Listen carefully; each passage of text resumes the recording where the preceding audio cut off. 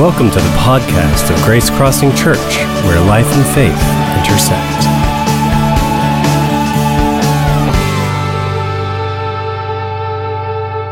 What is your why? Why did you even get out of the bed this morning? Why did you eat what you ate? Why did you wear what you wore? Why did you come here? Other than the fact that I would fire you and hire someone else if you didn't show up for work, but not that, the big why. We're certainly not here to just sell. We are here to connect. Life is about people. Advertising is about illuminating how our products and services will improve people's lives. Now, how do we do that? Love, time, death. Now, these three abstractions connect every single human being on earth. Everything that we covet, everything that we fear not having, everything that we ultimately end up buying is because at the end of the day, we long for love, we wish we had more time, and we fear death. Love, time, death. Well, good morning, everybody. Welcome to Grace Crossing Church as we begin our brand new series, God at the Box Office. Before we jump in, though, this morning we want to do a scientific poll. So by applause, how many of you here are rooting this morning for the New England Patriots to win the Super Bowl? All right, how many of you here are rooting for any other team that plays the New England Patriots to win the Super Bowl? So there you have it. My team, where I grew up in eastern Pennsylvania, close to Philadelphia, the Philadelphia Eagles are going to win their first Super Bowl today. Mark it down, okay? Mark it down. You can stone me next week if I'm not correct. Well, we're so glad you're here this morning as we jump into the series, God at the Box Office. So this annual series that we do, we actually look back on movies for the previous year, and we actually try to discover the God theme and the God message and the truth from God in the middle of those movies. Now, this is not unlike what Paul the Apostle did. When Paul the Apostle was speaking to a primarily non-Jewish audience, he did not use the Jewish prophets to build a case for Christ. When he was speaking to a non-Jewish audience, he used their poets to actually get their minds and get their thoughts to turn heavenward. And so what we're doing is we're using our modern day culture, in this case Hollywood, to try to actually discover the messages of God in the middle of some of last year's box office hits. So our very first movie that we're going to unpack here this morning is a movie called Collateral Beauty. And here's the plot.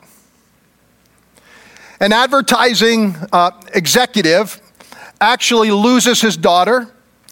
And in the midst of losing his daughter, he loses his own way in life.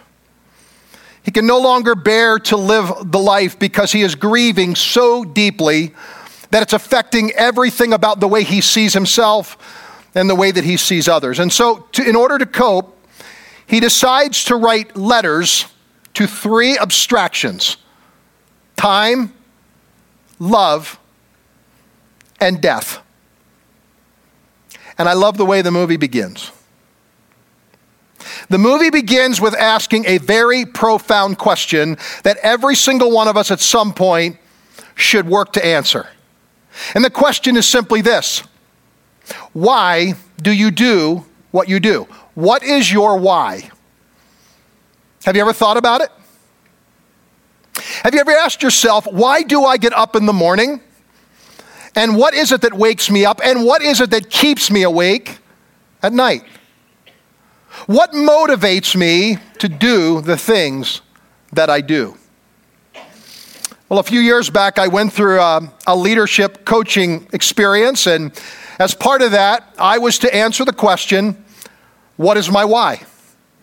Now, I thought I had a pretty good handle on this. I thought I knew what my why was, but I found myself really drilling down much deeper on this than I had ever drilled down before. And when I finally got to my why, I was actually pretty shocked.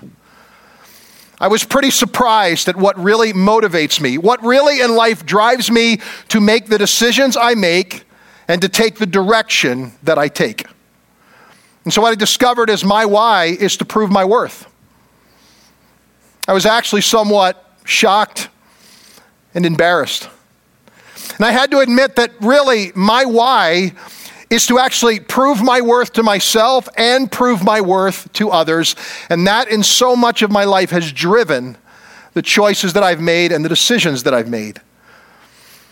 And I think that in my own life, I'm continuing to unpack that one, to bring God into that, and to actually have him help me redeem my why and find the actual purpose that God wants me to live for. And I think for every one of us here, if we're honest about our why, we may be surprised at what we're going to discover. So there's a lot of ways you can go about figuring out your why and a lot of questions you can ask. This morning what I want to do is I want to give you 3 ways to find your why. 3 ways that I think you can discover your why. They're actually fairly easy, but you may want to write them down because this morning I'd encourage you to go back and unpack these with the Lord and to ask yourself some honest questions about these 3 things. There are actually 3 abstractions that I think tell the story of our why. Here they are. The use of my time, the object of my love, and the message of my death. Let me say those again. The use of my time, the object of my love, and the message of my death. At the end of the day, time, love, and death are not just abstractions. They are not just things that unite us all together as human beings. The reality is those 3 entities actually tell a story. They tell a very profound story. And each one of them can make a difference on helping us to discover our why. So let's unpack them today. First of all, the use of my time. In a sense, every one of us here are living on borrowed time. It is one of the most precious commodities God has given us, and yet it's the one that most often we take for granted. We assume that we'll have a never-ending supply of this precious gift, and that's exactly what it is. According to the Bible, time is a gift. It is not a given right. There's a difference. Time is a gift. It is not a given right. And so in this movie, the protagonist actually gets an answer to his letters. He gets a visit from Time, who actually challenges him to think about what he's doing with his time. Let me ask you before we watch the scene. If you were to write a letter to Time today, what would you say? More importantly, what is it Time would say to you? What would Time say about you? Let's roll the reel.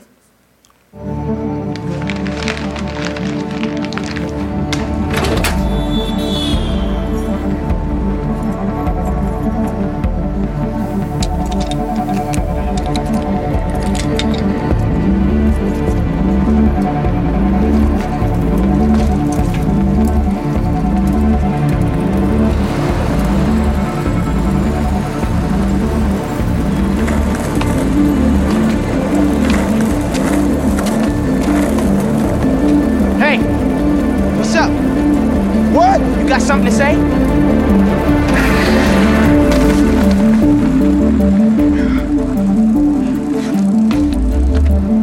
You got something you want to say? Oh yeah, I got a lot of things I'd like to say to you.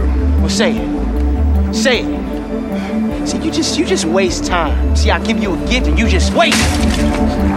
I don't care about time. This is a prison sentence. I don't want your gift! because you took hers.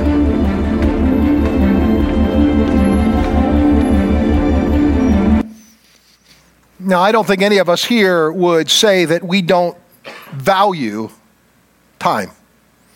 I don't think any of us here would say that we want to waste time. And yet I think how often in our life as we look at our time and how we manage our time, I think it tells a story. It actually speaks to what we value most. It speaks to our why. And Paul the Apostle knew this. So in his letter to the Ephesian church, here's what he says in Ephesians chapter 5, verses 15 and 16. Be careful how you walk, not as unwise men, but as wise, making the most of your time because the days are evil. I like the way the Contemporary English Version captures verse 16. It says this: make every minute count. I think the sum total of our lives is going to be measured by how we manage the minutes. The sum total of our lives as we look back on them will be really defined by how we've managed and stewarded every precious minute that God gives to us. And so the question this morning is, how do we do this? How do we make the most of our time? How do we live in such a way that the time that we spend can speak to what our greatest values are? What's most significant? Well, I think there are two ways we can do this that are significant. If you want to make every minute count, if you want to make the most of your time, the first thing I would encourage you to do is honor the margin. Honor the margin. I learned early as a child in elementary school that margins matter. That if you ignore the margins on a piece of paper, if you simply ignore those margins, you will get deduction on your paper. And so as a kid, I got it drilled into my head that, listen, the paper has margins. You need to stay within the margins and stay within the lines. Another way to say this is not only do we need to honor margins, but we need to live within limits. We need to live within limits. So Richard Swenson wrote a book entitled The Overload Syndrome. And in the book, he talks about margin. Here's what he says. Margin is the space between our load and our limits. It is the distance between vitality and exhaustion. It's our breathing room, our reserves. Margin is the opposite of overload. He continues, modern day life devours margin. If you're homeless, we offer you shelter. If you're penniless, we have food stamps. If you're breathless, we connect you to oxygen. But if you're marginless, we give you one more thing to do. Margin is having breath left at the top of the staircase. It's having money left at the end of the month, sanity left at the end of adolescence. Marginless is not having time to finish the book you're reading on stress. Margin is having time to read it twice. Marginless is fatigue. Margin is energy. Marginless is red ink. Margin is black ink. Marginless is hurry. Margin is calm. Marginless is anxiety. Margin is security. Marginless is culture. Margin is counter-culture. Marginless is reality, and margin is remedy. Marginless is the disease of our time, and margin is its cure. Now listen, Jesus was the master of margin. So often we read in the Gospels about Jesus getting away from the crowds, getting away from the heavy demands on his schedule, and Jesus spending time with his Father, getting recalibrated. And often he would come back and people would say to him, Jesus, where have you been? People have been looking for you. See, there was always a demand on Jesus' time. There was always a demand on his schedule, but Jesus knew something significant that all of us need to learn. If we don't control our schedule, and if we don't control our time, time will control us. If we don't prioritize our schedule, someone else will prioritize it for us. There will always be enough to absorb every waking moment and every breathing moment here on this earth. And what we must do is we must learn to create margin. We've got to create space. So I want you to think of margin as the oxygen that fuels your soul. The oxygen that fuels your soul. Never been a Boy Scout, but I love camping. And so I learned early on how to build a campfire. I didn't do it right at first because I thought all you needed to build a campfire was a spark and some wood. But what I learned is there is a third ingredient that is essential to a fire. You've got to have oxygen. You've got to have breathing space. In other words, when you stack the logs, you've got to put enough margin and space between the logs to allow the fire to breathe. And when we don't do that in our personal life, when we don't create enough space and margin in our life, here's what happens. The flame gets extinguished. We begin to die inwardly, and something happens to us that God never intended. What is it God intended? Well, what God intended was what he created in the very beginning. Because in the very beginning, the very first margin God ever created was the margin between our work and our walk. God creates the Sabbath and says, I am creating the Sabbath as a gift to you. Why? Because God knew that we desperately need breathing room. We need space. And this is one of the most neglected gifts that we have been given by God, and we neglect it to our own detriment. When we don't live with the margin of the Sabbath, we do it to the violence of our own soul. And so God creates this tremendous gift, listen, not as a religious law, he creates it as a spiritual lifeline.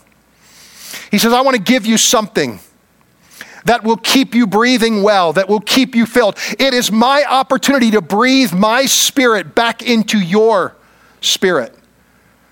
And so he creates Sabbath, a 24-hour period of time that we set aside each week, and we recognize that we do it because we desperately need it. Sabbath is a chance to catch our breath. Life is deflating. Sabbath is designed to be inflating. Jewish rabbis actually said this about Sabbath. They said that the Sabbath is giving a person's soul a chance to catch up to their body. Sometimes our body is moving at such a fast pace that our soul is way behind somewhere, the true us. And what God wants to do is get an integration and get a togetherness between our body and our soul. And he does that through the Sabbath. And here's what I've learned in my life. I've learned that the best way to manage the minutes of my day and to make sure that I'm making the most of my time is to go at God's pace. When I run life at my pace, I get into trouble. But when I run life at God's pace, I find God's peace. In fact, there's something God spoke to my heart recently, etched it deeply on my heart. And it really has to do with this idea of Sabbath and rest and margin. Here's what I felt impressed with. We experience the peace of God to the degree that we trust in the pace of God.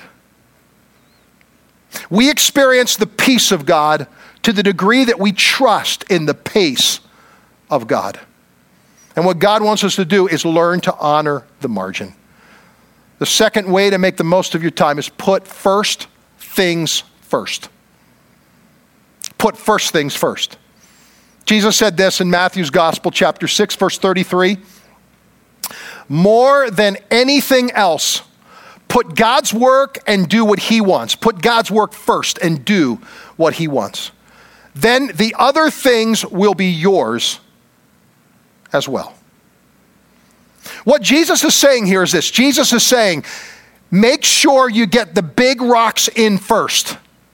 Because if you don't get the big rocks in first, you will never get them in and squeeze them in to your life.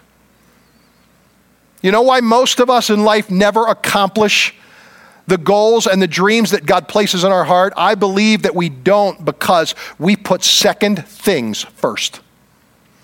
The reason we never become all that God wants us to be is because we put other priorities ahead of that priority. And we relegate God and the priority of serving him down to second or third or fourth place, sometimes last place in the area of priority. And what God really wants us to do is say, you know what? You've got choices to make. In fact, because time is finite, I want you to think of every choice as a trade-off. You are trading one thing for another thing. You are trading the good for the better and the better for the best. And so if trade-offs are choices, and every one of us have to make choices, then I want you to make the best choice. Because don't look now, but you will make choices in life, and so will I, and our choices will make us.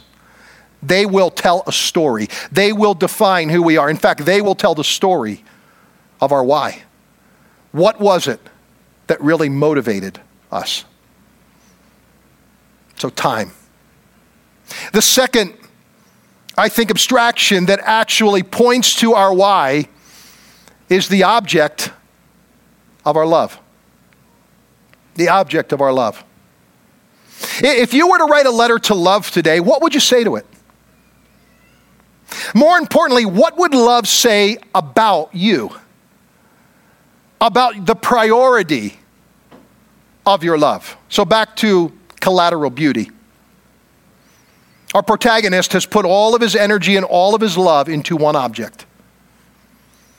And when he lost his daughter, he had no love left to give to himself or to anyone around him. He became disillusioned and he became detached from reality. He could see no love in his loss. And what happened is he had an object of love that absorbed and consumed every part of his love. And when that object was removed, he felt betrayed. Watch the scene. Me. Trust you. Trust you? Yes. I did trust you. And you betrayed me. I saw you every day in her eyes. And I heard you in her voice when she laughed. And I felt you inside of me when she called me daddy. And you betrayed me. You broke my heart. No. I'm in all of it. I'm the darkness and the light. I'm the sunshine and the storm. Yes, you're right. I was there in her laugh. But I'm also here now in your pain. I'm the reason for everything. I am the only why. Don't try and live without me, Howard. Please don't.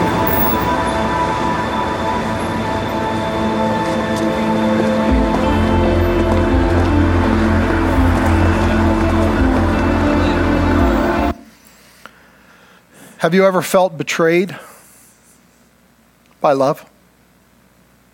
You ever felt betrayed by a person that you loved? You ever felt betrayed by a promise that came from love? Some of you sit here this morning and you recognize and identify with the feeling of feeling betrayed. And I want you to know this morning that every time we make the highest object of our love a person or their promise, we can set ourselves up for great disappointment.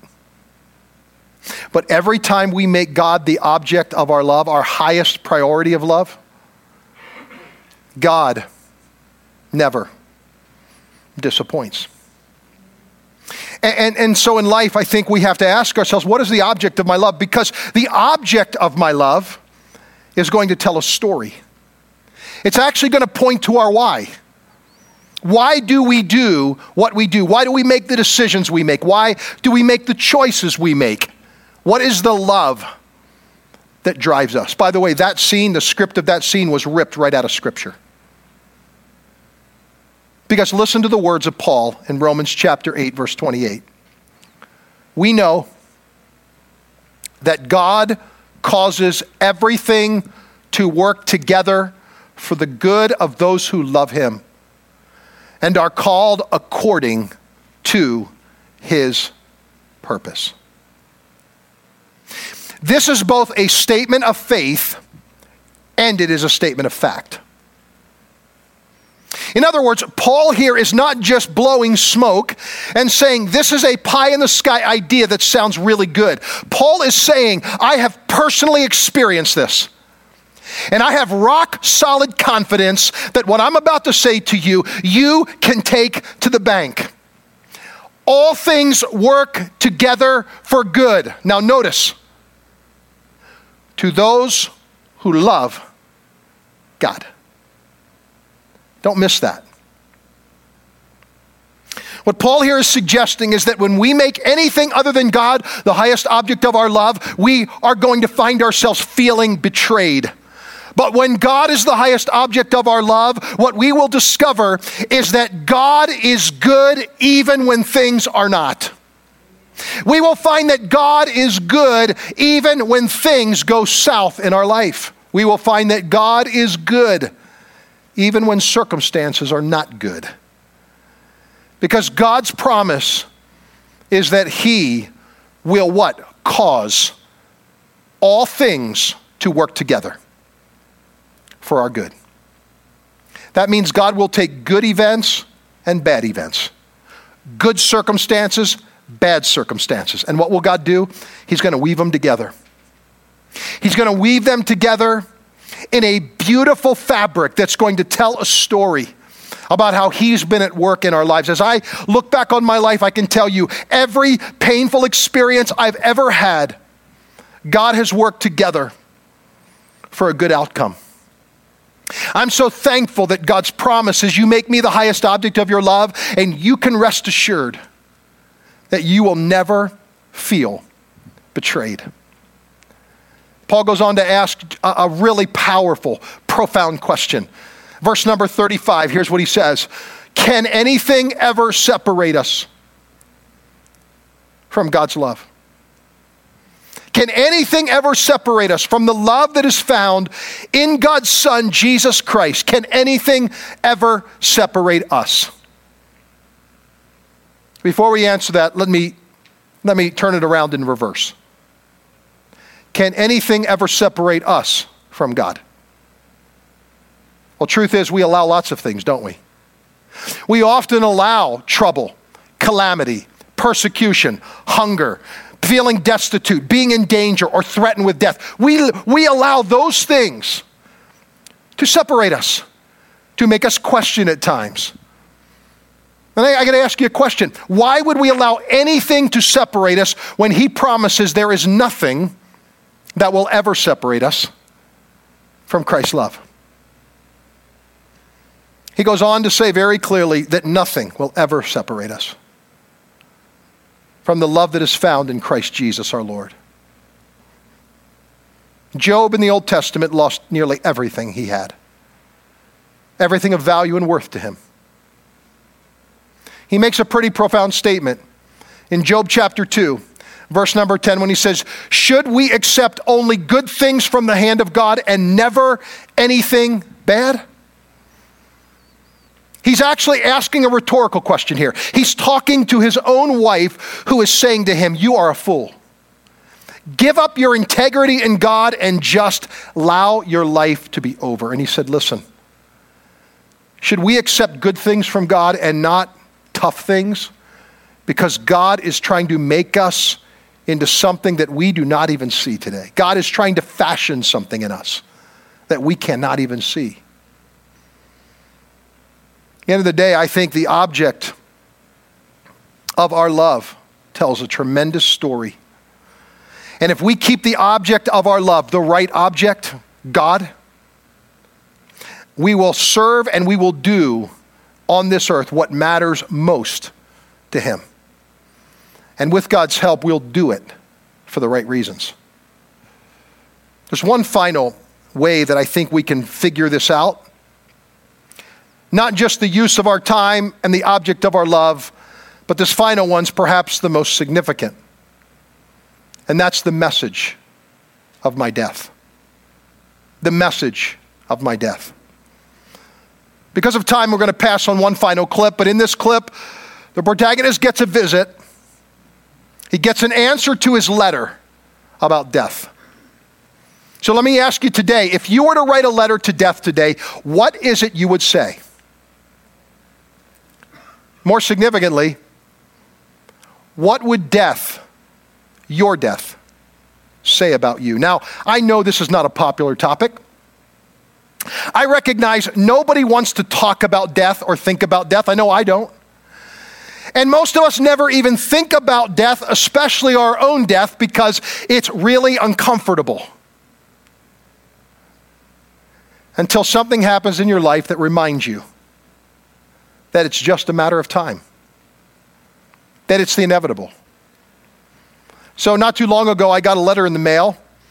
And 20 years ago, I took out a term life insurance policy, and I got a letter in the mail saying, guess what, your 20 years is up. Your term life policy is about to expire.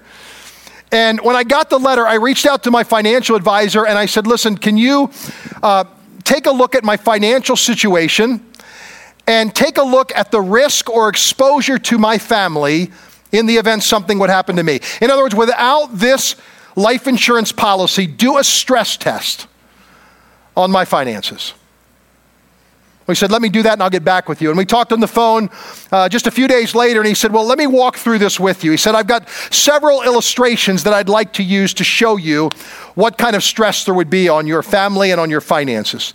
He said, here in the first illustration, I've got you dying off at age 95. I said, okay, that sounds really good to me. That's cool. 95 sounds like a good long life. He said, now in the second illustration, I got you dying off at age 90. I can live with that. 90's not too bad. Now he said, in the final illustration that I want to show you, I've got you dying a premature death. That stopped me. My head starts spinning, and I said, listen, what is it you mean by premature death? He goes, well, in this illustration, I've got you dying off on December the 31st, 2018. I really hope he is a financial advisor and not a prophet, okay? We don't even think about death until we're forced to do so. So let me ask, how many of you here have a life insurance policy? At least one. Can I see your hands? We all do, right? Most of us have them because we know they're significant, we know they're important, and yet we get them and we think very little about them. But here, unlike every other insurance policy you'll ever get, that's one you'll cash in on someday. Because it is only a matter of time. And there's a lot of things the Bible teaches about death. The Bible teaches that death is a consequence. It is a consequence of sin. The Bible teaches that death is separation, two aspects. Separation of our soul from our body and separation of our soul from God if we're not in relationship with Christ.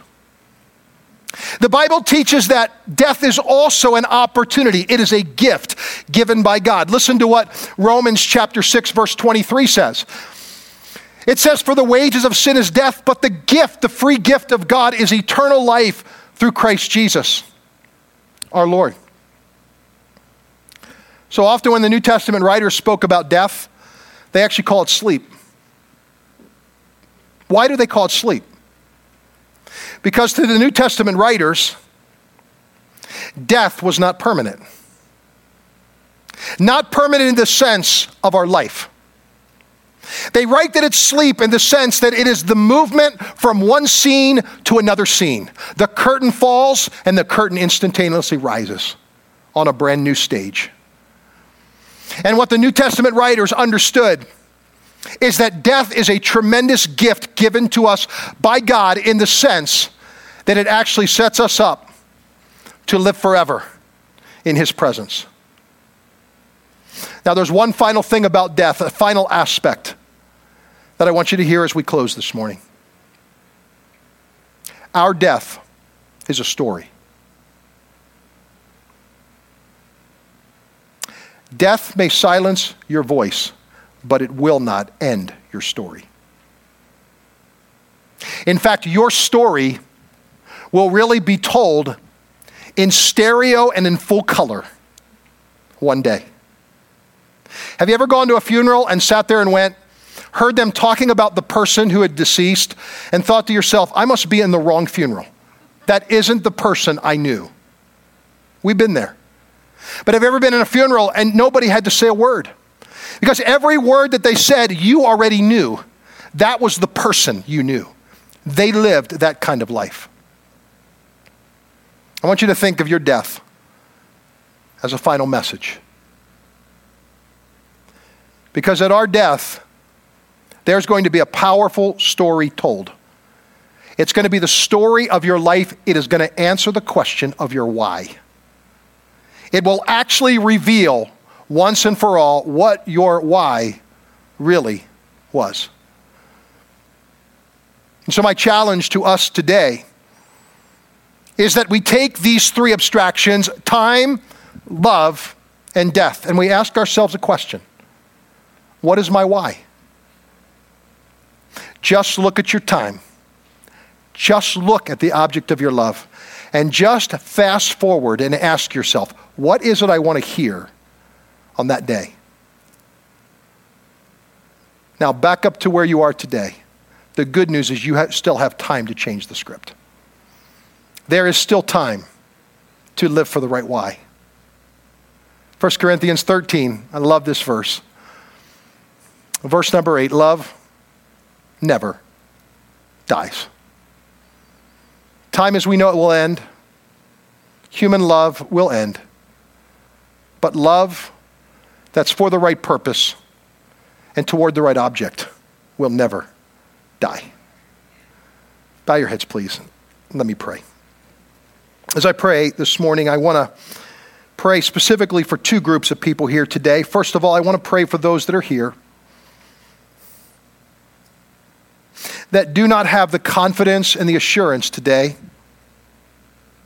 that you would spend eternity in God's presence.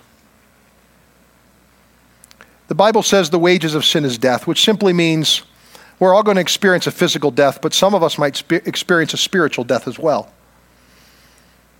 And if we are dead today in our own sin, what we need God to bring us alive, and He can do that. He wants to do that. And He does that by us simply accepting His free gift of eternal life and saying, God, I want it. I need it. I can't live my why for the right reason unless I have you. And that's the reality. So this morning, with your heads bowed and eyes, because if you're here and you want to give your heart, your life to Christ, and you want Jesus to be your Savior this morning, you want to accept the free gift of God's love for you, just lift up your hand and you can put it right back down. If that's you this morning, just say, I want to receive God's gift of love this morning, and I want to receive His full forgiveness.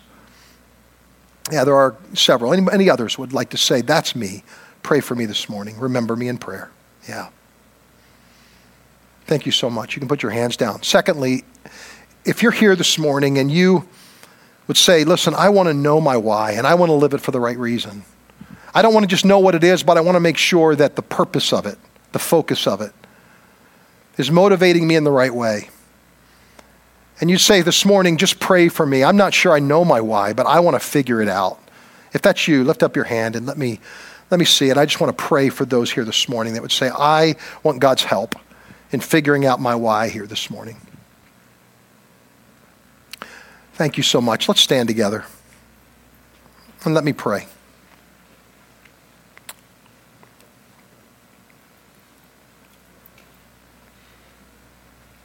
Just bow your heads and close your eyes. Father, I want to just thank you for the tremendous gift that you've given to us. I want to thank you for the gift of time. What a precious resource. I want to thank you for the gift of love. And most of all, the ability in our own will and our own choices to be able to put our love toward anything that we would so desire. And yet, God, our heart here this morning is that we want our love to be focused on the right object. Because when we love you first and we love you most, then we can love everyone else in our life better. I can love my wife better. I can love my kids better. I can love my grandkids better. I can love my friends and my colleagues better. I can love my neighbors better. But if I don't love you first, and I don't love you most, then I'm not going to love others the way you want me to. So help me. Help me to make you the highest object of my love today. And God, I also want to thank you for death. We don't need to fear death. Because according to Scripture, we that know Christ as our Savior, death has no sting, it has no power. And so we don't have to live our lives in fear about death. What we want to do is live our lives so that our death can tell a story about our life and about our why. That actually speaks volumes about what we lived for here on this earth.